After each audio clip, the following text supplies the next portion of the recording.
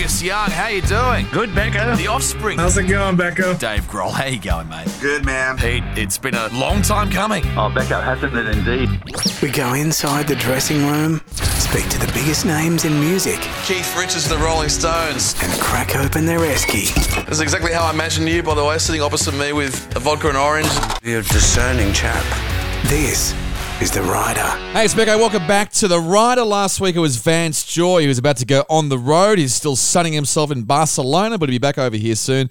He's got the brand new album out as well. And we tackled the question, could Vance Joy be about to go through his asshole phase? Well, obviously not, but he does answer that question right now. You can check it out on all platforms, including Spotify and YouTube. But this week we are looking back and celebrating the life of Taylor Hawkins. This week, the final celebration, the Taylor Hawkins tribute concert happening in Los Angeles at the Forum. We saw what happened at Wembley just a couple of weeks ago. They're rehearsing as we speak, and I guess the question is this going to be it for the Foo Fighters? I mean, it's the ultimate tribute. So many guests coming on stage, including Taylor Hawkins' son, who was on the drums for My Hero.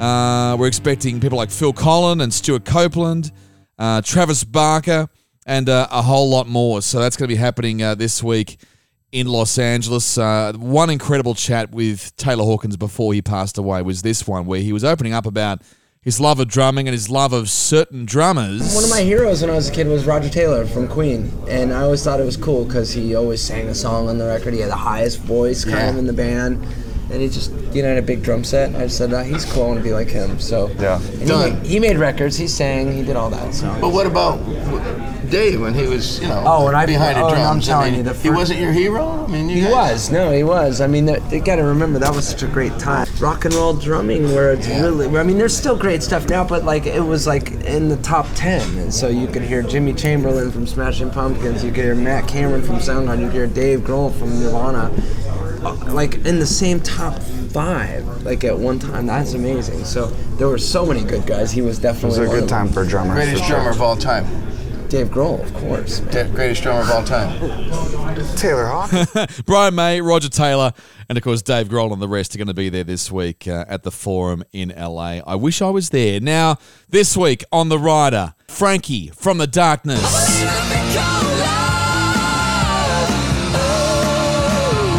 I like that line. I've never heard that line before. I've heard cock rock being referenced, but I've never heard one of the best cock rock bands. I think that should be the header, I almost feel like that could be the first line of our next press release. I don't think you can compare this with kind of Kiss and Motley Crue, really. It's a different kind of thing that we do. But there is a flavouring of that kind of music that we sometimes have. Cock rock really is a very West Coast American thing, The Darkness are about to embark on their Aussie tour, and it's a real big deal for them, crossing the seas for another Aussie tour, and we know they love Australia. It's been featured many times in their video clips. It is the Motorheart Aussie tour kicking off October 11 in Melbourne, and of course the Canberra show October 18 at the ANU Canberra. I mean, we know the songs. The brand new album Motorheart.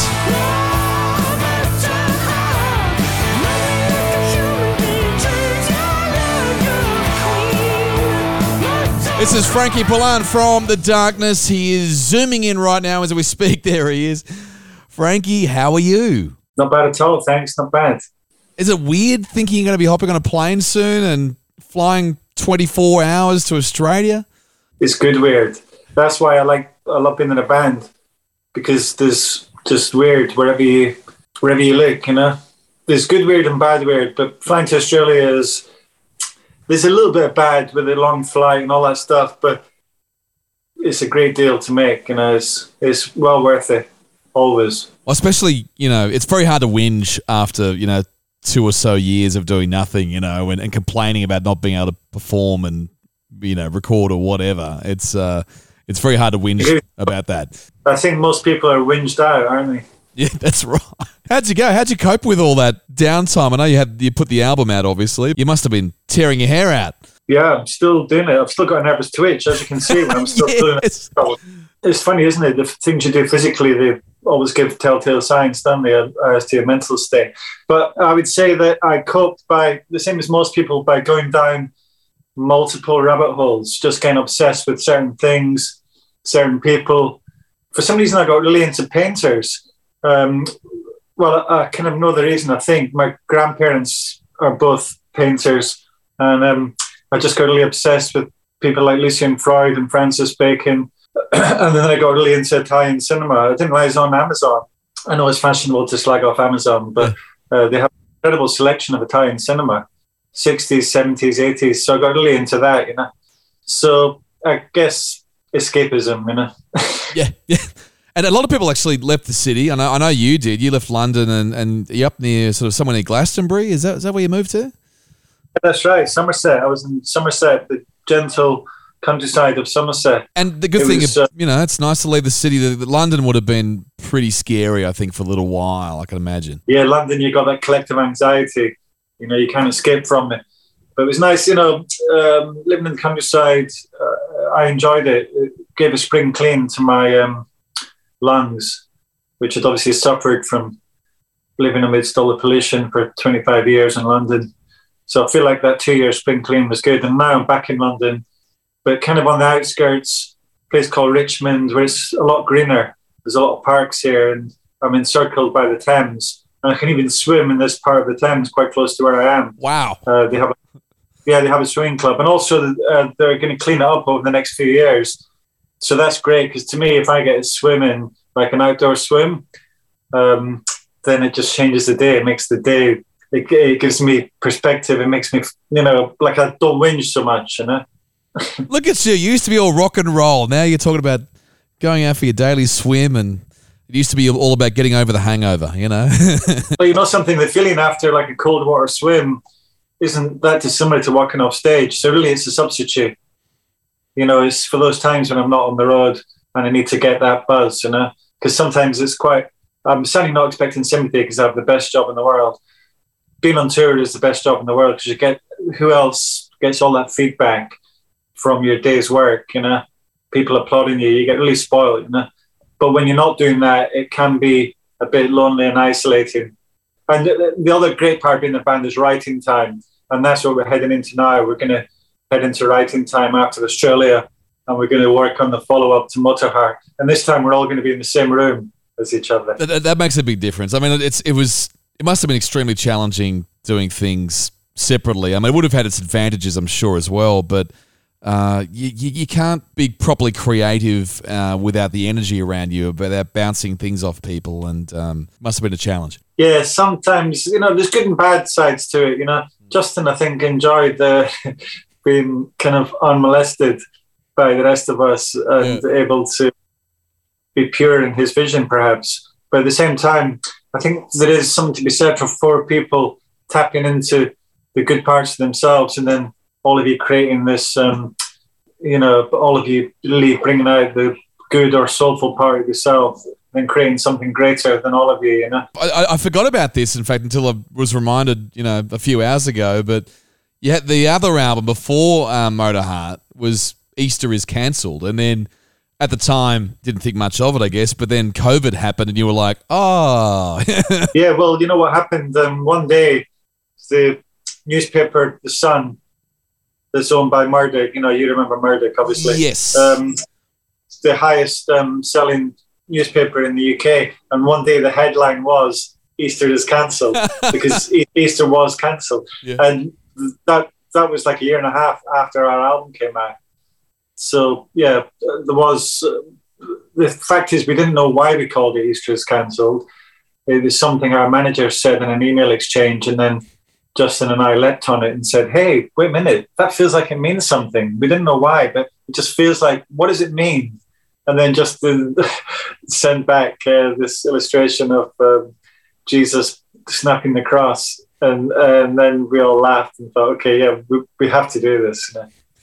Because it was it had a bit of Monty Python as well. Yeah, it was a kind of as many people described it, a silly album. But you guys have always had that sense of humor with a lot of things you've done over the years. So it feels appropriate. Yeah, it's probably actually also our most thoughtful album. It's definitely got the most ballads on it. It's probably the most thoughtful and considered kind of album, Whereas Motorheart was much more instinctive and off the cuff, which is cool because you get just silly things like Nobody Can See Me Cry, just silly things like that kind of tossed off but are really kind of exciting and spontaneous. Let's go back to when you guys first started, and what made you go to become one of the great cock rock bands of all time? I like that line. I've never heard that line before. I've heard cock rock being referenced, but I've never heard one of the best cock rock bands of all time. I think that should be the header, Yeah. That's got to be a line somewhere. I almost feel like that could be the first line of our next press release. You can use that. Please do. That'd be great. That's a small element to what we do, really, because we're not really, I don't think you can compare us with kind of Kiss and Motley Crue, really. It's a different kind of thing that we do. But there is a flavouring of that kind of music that we sometimes have. But we're not, cock rock really is a very West Coast American thing, Yeah. And but then again, these bits of terminology mean different things in different countries, don't they? Because obviously you're talking from an Australian, so maybe it does make sense in an Australian context. And also it reminds me of that thing where glam rock is a different thing in the States than it is in the UK. Glam rock in the UK is Sweet and T-Rex, whereas in the States, it's, as you know, it's like Motley Crue and everything. And Australia is sort of famous for its pub rock too, so you got that difference there as well. We don't really have that genre here at all. Oh, Australian pub rock is without doubt the best in the world. So what were you listening to sort of, I guess in the late 80s? Were you listening to any In Excess or even Midnight Oil or anything like that? Yeah, I like some of that stuff. In the 80s, I was a moody teenager, so I was more listening to kind of alternative stuff, Yeah. I was in all that kind of indie stuff, But when looking back, it was an incredible generation, The Cure and the Smiths and New Order and Echo and the Bunnymen. It was an incredible generation of bands and so much talent. I mean, those four bands are so influential. They created like a lineage and changed music. Yeah.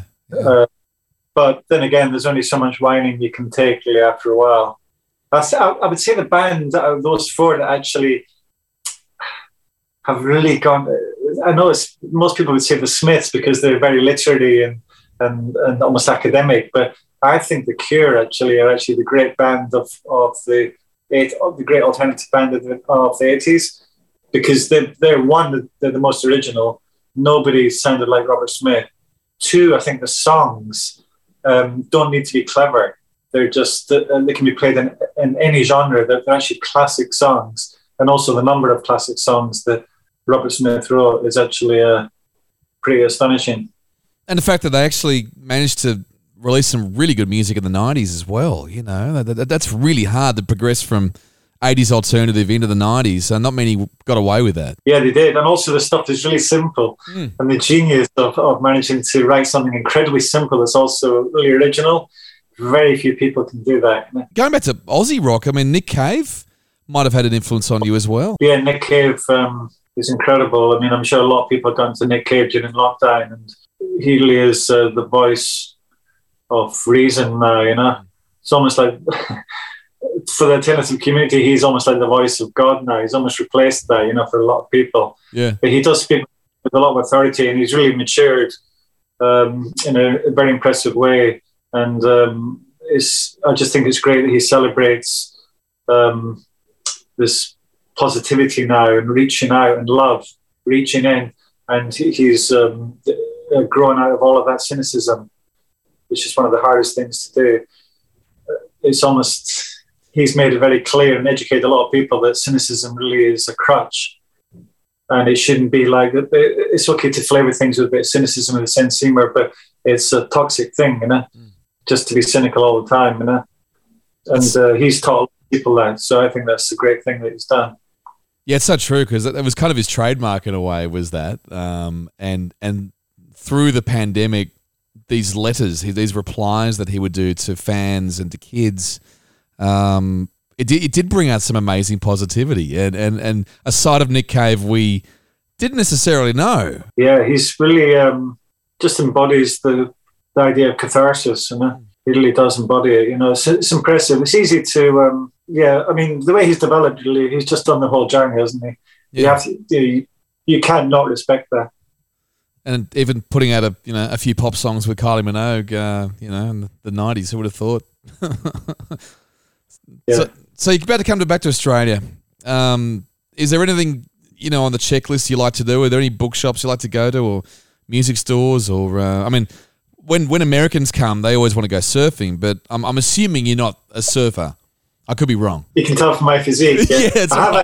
We have surfed a little bit. If you watch the video to All the Pretty Girls, you can see Dan playing his guitar on the surfboard. I have to go back and see that. A guy that looks very similar to Dan. We actually surfed in Cornwall, and myself and Justin were both up on the boards and everything. And I've surfed a bit in Ecuador as well. But obviously, I'm not going to pretend that I'm any good at it. I can stay up on the board. By Australian standards, I'm a very average surfer. But I would like to swim whenever I can, especially in Adelaide with the crystal clear waters. And I'd like to obviously go to the Cherry Bar in Melbourne and maybe Frankie's in Sydney and see if there's any good rock and roll bars still around, because I know it's tough times now in Australia. Everyone's cracking down, which I'm really sad about. Cherry Bar in Melbourne is definitely, iconic, and it's got the, as I said, the lineage from AC/DC in a way, with the Young family involved in Cherry, but Frankie's is just an incredible bar as well. And I got some sad news. Frankie's is closing. Jesus. Yeah. Why? What's the excuse they're giving? Well, this is actually a fair one. They're actually building a subway, and Frankie's unfortunately is in the spot where the subway station is popping out. And the thing is, when you rebuild places, like, for example, the Colony Rooms in London, these iconic places, you can't redo them, because there's something about the place. There's a reason why people went to those places in the first place. And you can't, rationally, when you try and do it, you just can't recreate it, It's almost never the same. But I really hope that they manage to. Are they planning to do a new one? Yeah, I think they're trying to move somewhere. And you're right, it's never quite the same, but I think Frankie's might be the one place where they can try and recreate it somewhere. But there aren't many great rock bars in Sydney. Jesus, it's unbelievable, isn't it? Yeah. Unbelievable. I mean, there's a generation of really great kind of punky bands coming through, isn't there, in their early 20s and everything. And I'm pretty sure that they're going to kind of, with those bands, there's going to come kind of places, bars, locations where these people hang out. I mean, there are already, but hopefully they'll get bigger and they'll become iconic, Yeah. And the whole circle start again, yeah. Well, Frankie's is one of the great bars where it didn't matter what day it was, you could just go down there and you make friends and you'd see a band. And I mean, live karaoke is one of the best things they did. They had the Frankie's house band with the lyrics and they would do live karaoke. I mean, that's such one of the coolest things ever. How much longer has it got? Not long, I think only a few months. So you're going to make it. You're going to make it for one final drink, for sure. We'll be singing back to the Cherry Bar. Unbelievable. But I look forward to. I love the little cozy little bar downstairs. Yeah, I was going to ask you about that. Whether you've been to the little, the corner bar around the back, downstairs. There's something kind of cool about that little secret bar. I love it. Yeah, it's a lovely little snug little place. I feel like I'm in a Scorsese film when I'm in there. I've got to ask you, what's a new rider? Because I mean, some bands have been extravagant in certain years and they reel it back because they realise that you actually are paying for the rider. It's not someone else, So what are you having it these days? You have to be careful with how you describe things because you can ask for the word good doesn't mean anything because whoever's buying the shopping will just think good. Good to them is different to what's good to you, Yeah. So you have to say like 4 perfect avocados ripe, 4 perfect ripe avocados because what really frustrates you is you just get like brick hard bits of fruit and avocados that you just can't eat, Yeah. And you can't even fight with them, have a little dressing room fight with them because they're too hard. They knock someone out. So, and then I guess we go for quality now rather than quantity. So we get 1 bottle of Chateauneuf de Pape, French wine. We do that when it's kind of autumn and winter. You don't need want that in the heat of the summer. So then we might switch to like a nice white wine in the summer, because it's only really me and Dan that drink the white wine. That drink wine. There's obviously beers, almonds, but like food that gives you energy. That you need. Superfoods. I know that doesn't sound rock and roll, but you need that fuel, especially when you're in Australia. You get really you're catching up in your jet lag, so you need that stuff. You need bananas, blueberries, almonds, and kombucha. Justin gets obsessed with things. He's very, I wouldn't say OCD, but he kind of fixates on certain things in different periods of time. And at the moment, he's going through a kombucha phase, and he can down 3 bottles just like that, And then he just has this manic energy and takes it out on the crowd. and one thing I didn't realize until someone recently told me as well is you got to be careful, not to have too many garlicky things in you or onion in your rider, because if you're doing meet and greets with people, you're going to stink like garlic. Yeah, well, we had this, we got really obsessed with garlic once and pasta. And we had this tour manager who would bring a huge pan. Zoe, she was called. She would bring a huge pan, 4 plates, 4 knives and forks, and she would promise us that no matter what venue we were playing, she could find all she needed was a kitchen and 1 stove, 1 gas hob, and she could make us spaghetti al olio, which is just the garlic and the olive oil with a bit of parmesan on top. Yep. And she would do it with butter, garlic, and we had it, and we would look forward to it because it's really Moorish that. And after a show, you come off stage and you're starving because we don't eat 3 hours, 4 hours before a show, so we got more energy. And we would just be craving it, and we got hooked on it. But then we would have like guests, and I remember we would have guests would come in and they'd be like, Jesus. And after some of us had used the bathroom as well, the combination of that and the garlic, we started to see people squirming a little bit when they came in. So we said, we got to stop this. Because the thing about that is, you don't notice. If you're eating it all the time, you don't notice. So we're all just indulging each other's horrific garlic breath. Yeah, that's the thing. No one's going to tell you. I went to a music festival recently where I was watching what the bands were up to when they were coming off stage, and some bands sort of went off separately, and other bands had a debrief and sat down together and had a meal. And we're in the middle of the desert, like right in the outback where they film Mad Max, to give you an idea. And people were coming off stage, having a meal together as a band, and they were eating like lamb ragu. And it was one of the most random thing ever, but it was just the catering was so good. You would have been impressed. Oh, yeah. Yeah, well, with us, it can vary, it really can vary. In France, they really look after you nicely, yeah.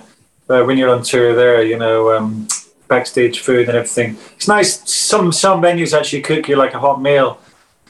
Soup and stuff like soup is great, when it's homemade and it's made in the venue. Yeah, I've heard Germany's good for that, where they sort of feed you along the way, particularly when you're a band like doing tour bus life. I guess it is all about getting fed properly before you jump on the tour bus and travel to the next country. Yeah, the Germans are very conscientious. Well, look, I hope we treat you properly over here, because you've got a whole bunch of concert dates coming up in October. You're starting in Melbourne and then going through to Canberra. I've got to mention Canberra. You're going to love Canberra. Looking forward to it. Thanks. Yeah, well, appreciate good talking to you. Frankie, it was good to meet you, and I will see you in a few weeks. See you.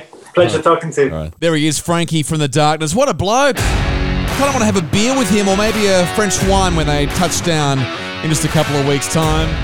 You can catch that video also on YouTube. Just search for The Rider with Becko. Now, next week on the podcast, a member of Shepherd who has gone solo, but not just gone solo, but gone solo and done country. That's next week on The Rider with Becko. We'll catch you then.